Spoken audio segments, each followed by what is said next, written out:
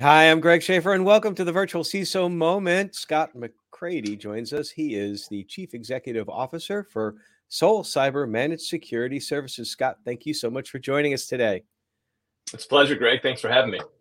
We'd love to hear about your journey, how you got started, why you got started in this wonderful field of technology, and what led you to being CEO for an MSP, or an MSSP, I guess I should say.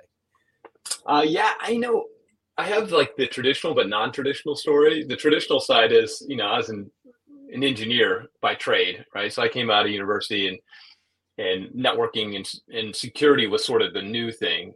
And I got put into there. But one of the unique parts of my background is the university I went to was a very small school, but they mandated 4 years of speech course. And as an 18-year-old college kid, I thought this was the worst idea ever. Why would anyone need speech course when you're a technologist? And it ended up being obviously one of the best things ever because as I started working, I kept getting put in front of more customers. Mm-hmm. And then that ended up in a way getting me hired into the very first MSSP. So this is, 25 years ago, brand new concept, the managed security service provider. But as these firewalls and IDSs were coming online, no one knew what to do with the data. What do you do with it? We had NOCs, but we didn't have any SOCs. And so Right. I ended up getting moved into there. Uh, Really lucky. We ended up working for Symantec, which became the world's largest MSSP. Got sent to Sydney, as I joke, the world's best job to build out Asia Pacific and Japan. So built that out and then ran Symantec's global MSSP business.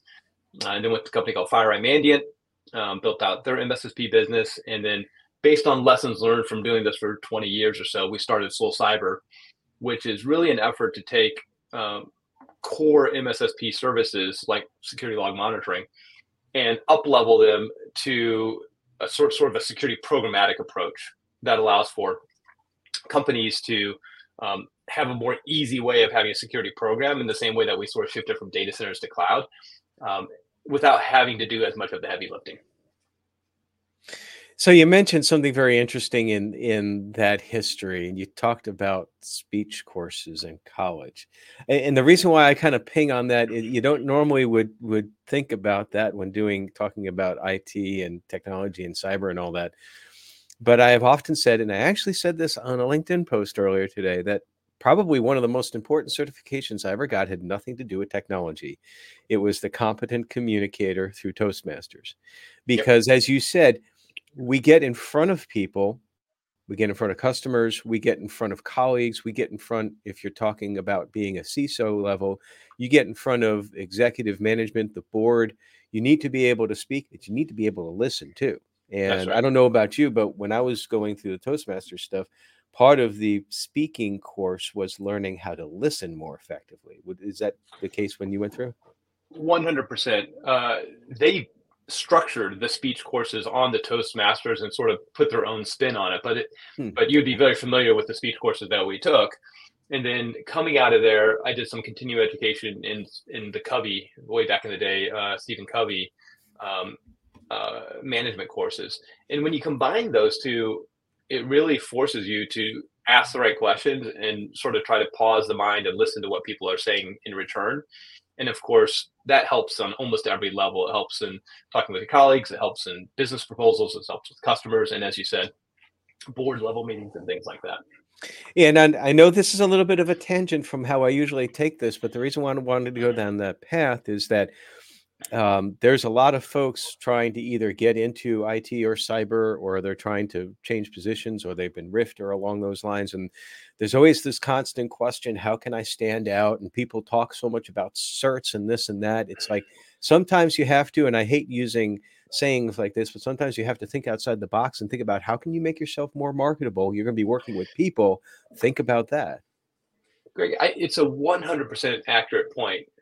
I use a term called talent stacking, Hmm. uh, I like that. which means that obviously, whatever, in our case, being a really good security analyst or security engineer matters. Uh, but we can train on a lot of that. There has to be some obviously base level experience, but we are all used to in the Western society sort of going through school and being trained on technical, whether or not that's being a really great English history person, or obviously being a great security engineer.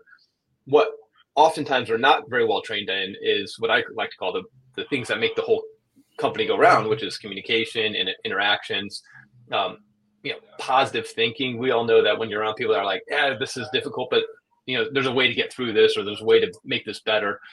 Creative thinking, and then the basics around just like bringing value add to the job. These are all things that aren't really well taught, that you sort of have to go teach yourself, unfortunately, in a lot of ways. But if you do, it makes you almost irreplaceable. And companies are willing to spend the time to train you up on technical components. What most companies are not super great at is training people up on soft skills. Again, whether or not that's, and they're not very good at saying, hey, we need you to be a force multiplier. They're not very good at that. What they're very good at saying is, here's your test on being a security analyst. You got a 70. Keep studying. We need to get to a 90. And so I tell people, if you work on these talent stacks, the odds of being successful in your career are almost 100%. I don't know many people that are positive, can do spirit, always trying to figure out a way to make things better, work well with others, and also obviously do their job, that have problems. Absolutely, and that often comes out in the interview when bringing a candidate in, and sometimes like the experience, the certs, whatever, will get them in the door. But anyway, I appreciate that segue into that, because I know that's an important topic.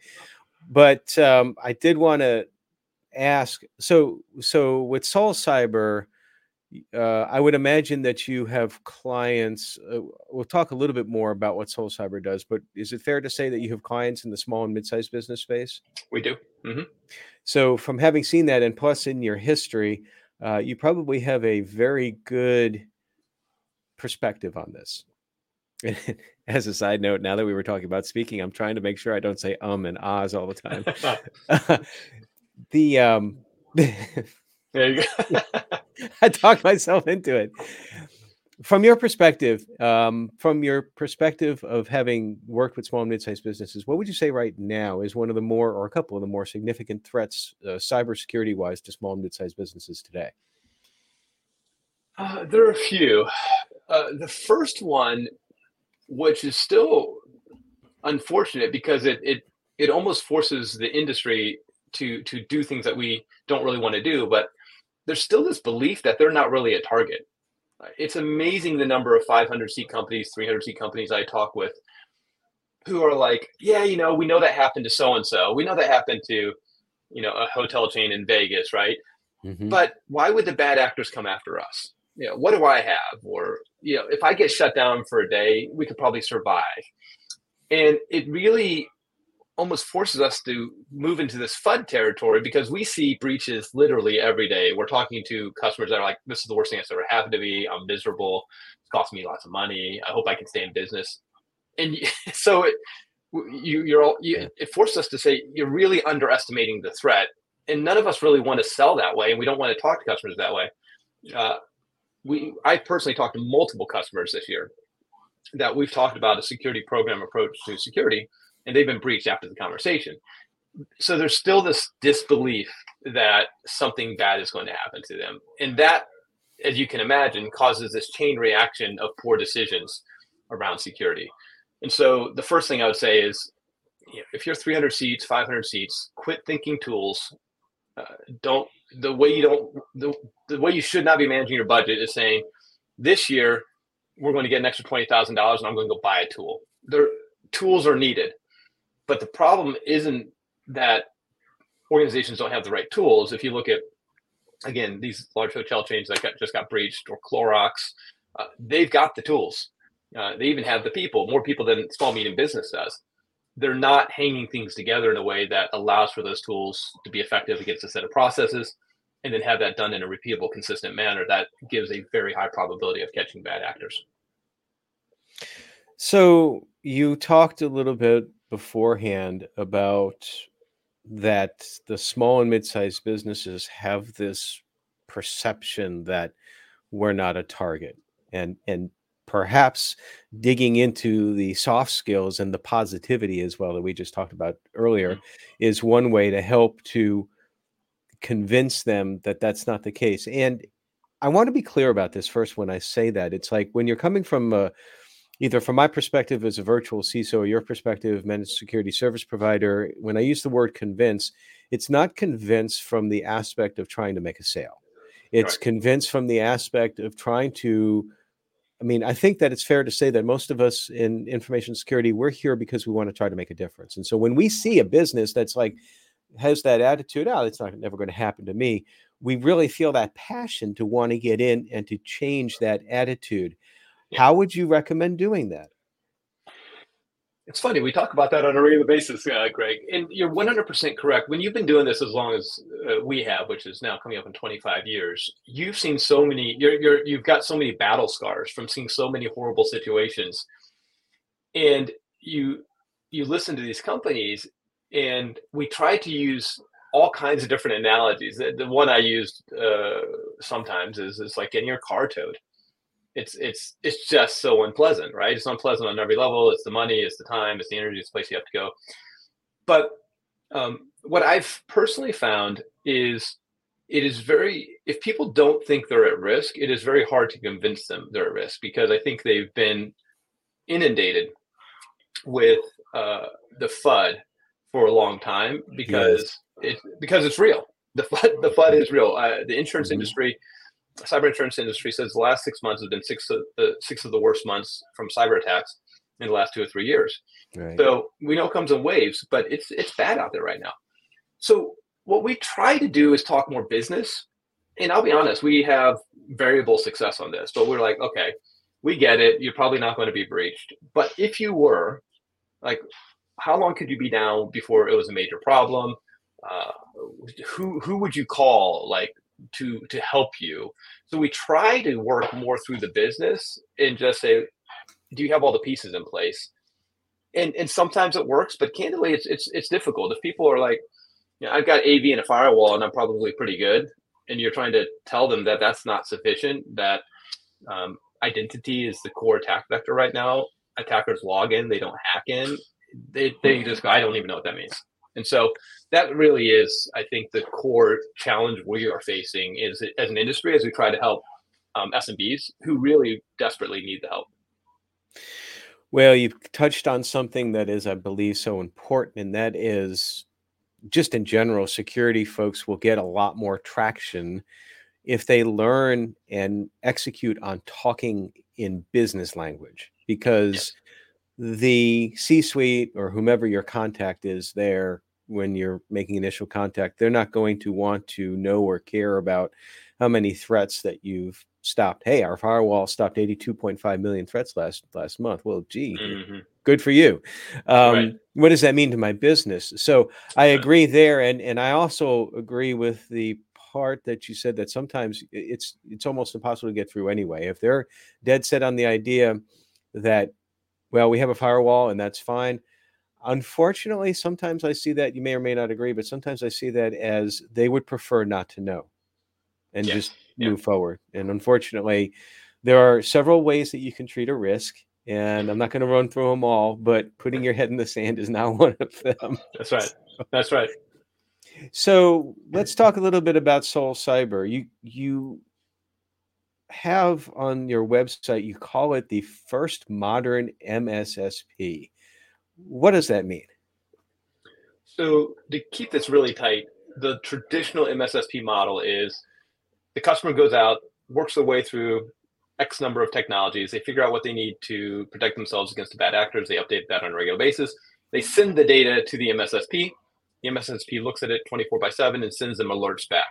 The alerts oftentimes are not super helpful, but that's been the traditional model. Having dealt with hundreds of breaches over 25 years, maybe thousands, the problem we saw was that there was this massive gap between the tooling and the technology. Do customers actually have the right stuff that actually protects you against the threat today, not 3 years ago? Are they being run in a consistent manner? If you want to see our customers' eyes roll over, talk about a concept of operations, but you get it. Like, you have to have a concept of how you run this stuff. And then 3, you have to have the right people that do that on a consistent basis, again, with the knowledge of what's happening in the threat industry. And so what we did was we took this core idea of managed security services, and we extended it to what we call a security program as a service. So if you're a mid-sized customer, you at bare minimum, you have to have one or two people just even buy the tech and run the tech. But then are you running it the right way? Do you need to change it? Who's monitoring it? What happens if something bad happens? So all of that, we've consolidated all that into a drop-in security program using best-in-class technology, but at a price point that's very easy for a mid-market customer. So we basically say, you can start, there's a journey, you can start at something simple, but at the end of the day, get out of the business of building security programs. It's not what you do. It doesn't even make sense for you to do it. Have us just drop in a security, and it's going to be cheaper, faster, and significantly more effective. So, do you focus primarily on the technology aspect of a security program, or do you extend beyond that to policy and risk management and that sort of thing?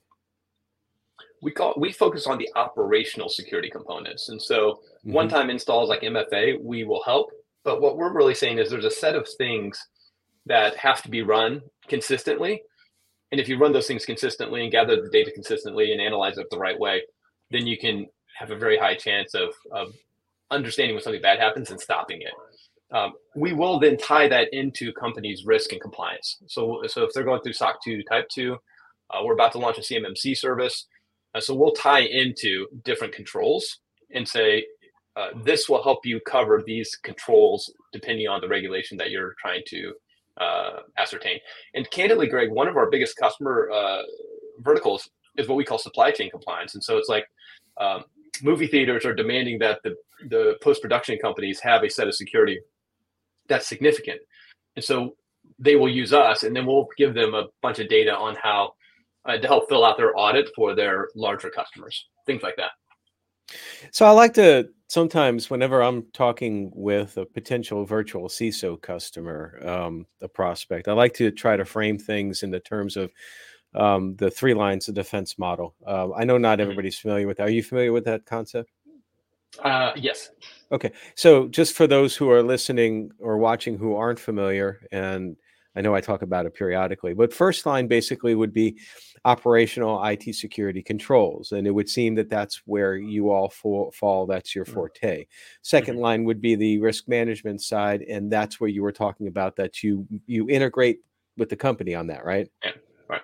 And then third line being audit, you're making sure that when do you ever talk directly with auditors when they come in? We do. Okay, so that's good. So Yeah. you do have that I like to call it like a translation in a way where an auditor might ask, well, how is this control? How is this technology meeting this requirement for the SOC 2? That's right. And we have that documented, and we also have, not on every control in the planet, but again, we'll have customers that have a bank or a movie, whatever, some large company say, these are our rules that you have to, and then we'll take a look at those and we'll say, yeah, we help you across, whatever, 35% of these, and this is how we do it. And if they need to talk to us, we can set up a call. And that's all that value add. When I say, again, why are you running a security program? That stuff's difficult for 500 seat company to go do, right? Even 1,000 seat or 2,000 seat companies, let alone 500 seats or 200 seats.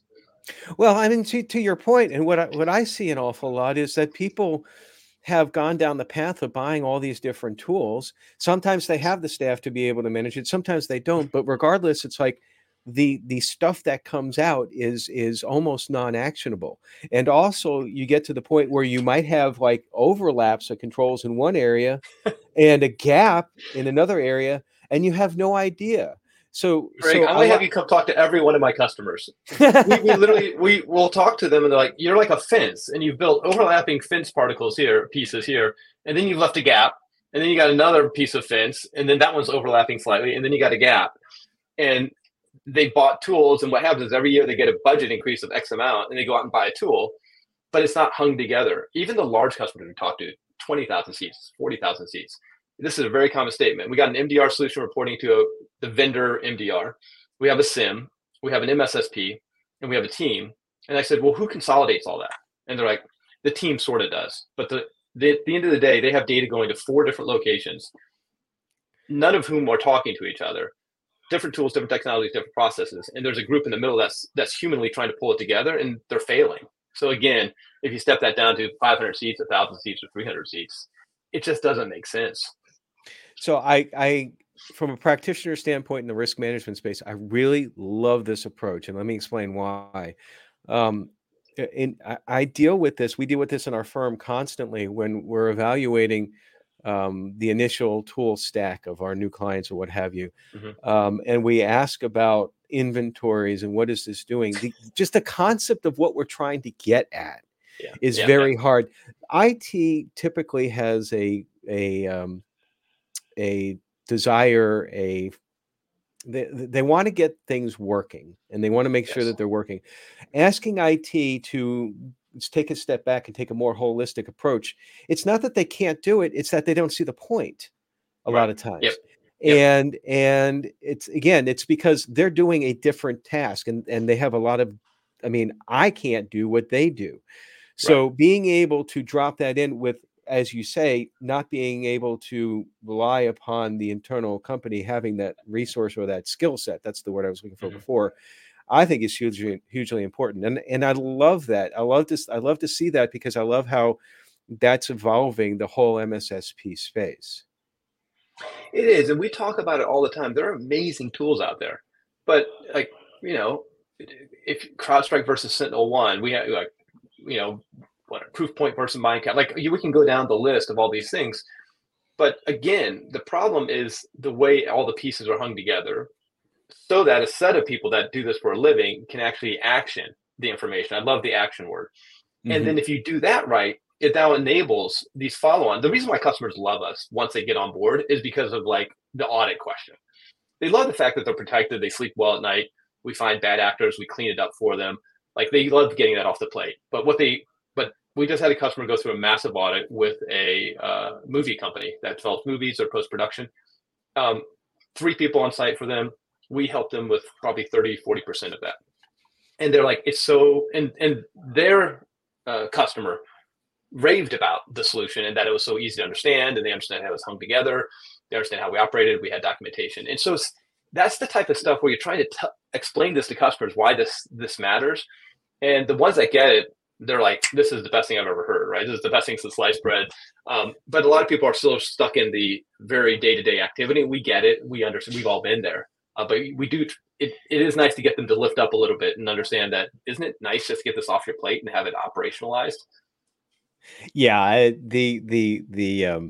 the carrot, if you will, it's like I won't have to come to you nearly as much asking you for screenshots and evidence because we know where Yes, everything is. We don't have to ask you, like we don't have to go whittle through to try to figure out what would be the best evidence. So, that's right. well, there's a lot of stress involved with whether or not you're helping a company with their information and cybersecurity needs, whether you're running a company as CEO. And I talk about this a lot on the podcast that I think that in our industry, we sometimes try to push ourselves too much because we can be very passionate about what we do. Mm-hmm. And yet we forget that we need to take a step back every now and then. We need to decompress, recharge to be the best that we can, keep our mental health going straight. What's one of the things you do to step away and decompress? I love this question. I am very passionate. Like if I had a second career, it'd probably be in biohacking or something like that because Hmm. I'm very passionate about health. And the I just see it all the time. I saw it when I was younger. My dad was a minister, so we saw a lot of people that were very sick, uh, and it really cemented this idea that if you don't have your health, like things could. We saw so many people that life was going on a trajectory and they're doing what they're doing, then their health fell apart, and then everything falls apart. Mm-hmm. So what I tell everybody, and obviously what I try to do is you really have to take a little bit of time um, to step back and say, what do I need to do to get my health under control? Mm-hmm. Um, and there's some real basics. Like it's the 80-20 Pareto principle. If you do a few of these things, you're going to get 80% of the benefit. And so you've got to lift weights. I know that people are like, what, lift weights?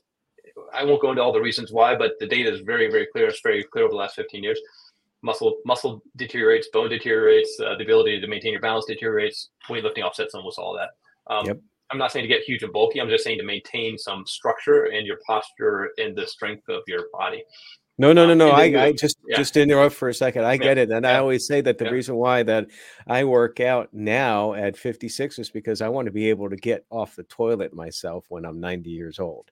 And That is but it's 100%. exactly true, because what you're That's right. talking about as far as like bone density and balance, which is a huge Balance. thing, Yep. it has nothing to do with focusing on the major muscles to make yourself look. I mean, Yeah. I've been None married of for us are so going to many be years, I don't need to, Arnold, right? yeah. But it's all about the balance. It's all about the quality of life. So I'm sorry, Yep. I needed to just opine on that. It's 100% true. Limit your sugar, Hmm. and then do some sort of. I was lucky. I got into fasting like 20 years ago, so I fast every Monday. So from Sunday night dinner to Monday night dinner. Before it was a thing, now it's a thing. But the ability to just like cut back on a period of time. You don't have to do 24 hours. You can do 12 hours or whatever. You give Hmm. you give your body a time to clean up and process. If you do those three things, walk a couple times a week, go to the gym 2 or 3 times a week, and then limit your sugars, you're going to be at the 90th percentile of humans in America. Well, we might have to have a follow-up podcast on biohacking. So what are I your would love future it. plans? What are your future plans outside of biohacking? I mean, Soul Cyber is it's my company, right? So it's sort of all encompassing. And so the goal really is to say, how do we continue to help organizations protect themselves in the easiest, most efficient manner? We are constantly thinking about how do we lower the friction to help companies get something in place that we know is going to protect them, so that they can then get themselves to a place where they're not worrying about it. Security programs and being built by companies doesn't make any sense in 2024. We just are trying to spend our time trying to figure out how to convince companies of that. Obviously, it's good for our business, but we've been doing this so long, it's the right thing for the industry. Very good. Well, Scott, it's been wonderful having you on today. This has been a great conversation. I mean, everything from managed security, service provider growth to biohacking. And like I said, I could have gone down that path, but I'm not going to go down that rabbit hole right now. But thank you so much for joining us today. Greg, it was a pleasure. Look forward to doing it again soon. All right. And everybody, stay secure.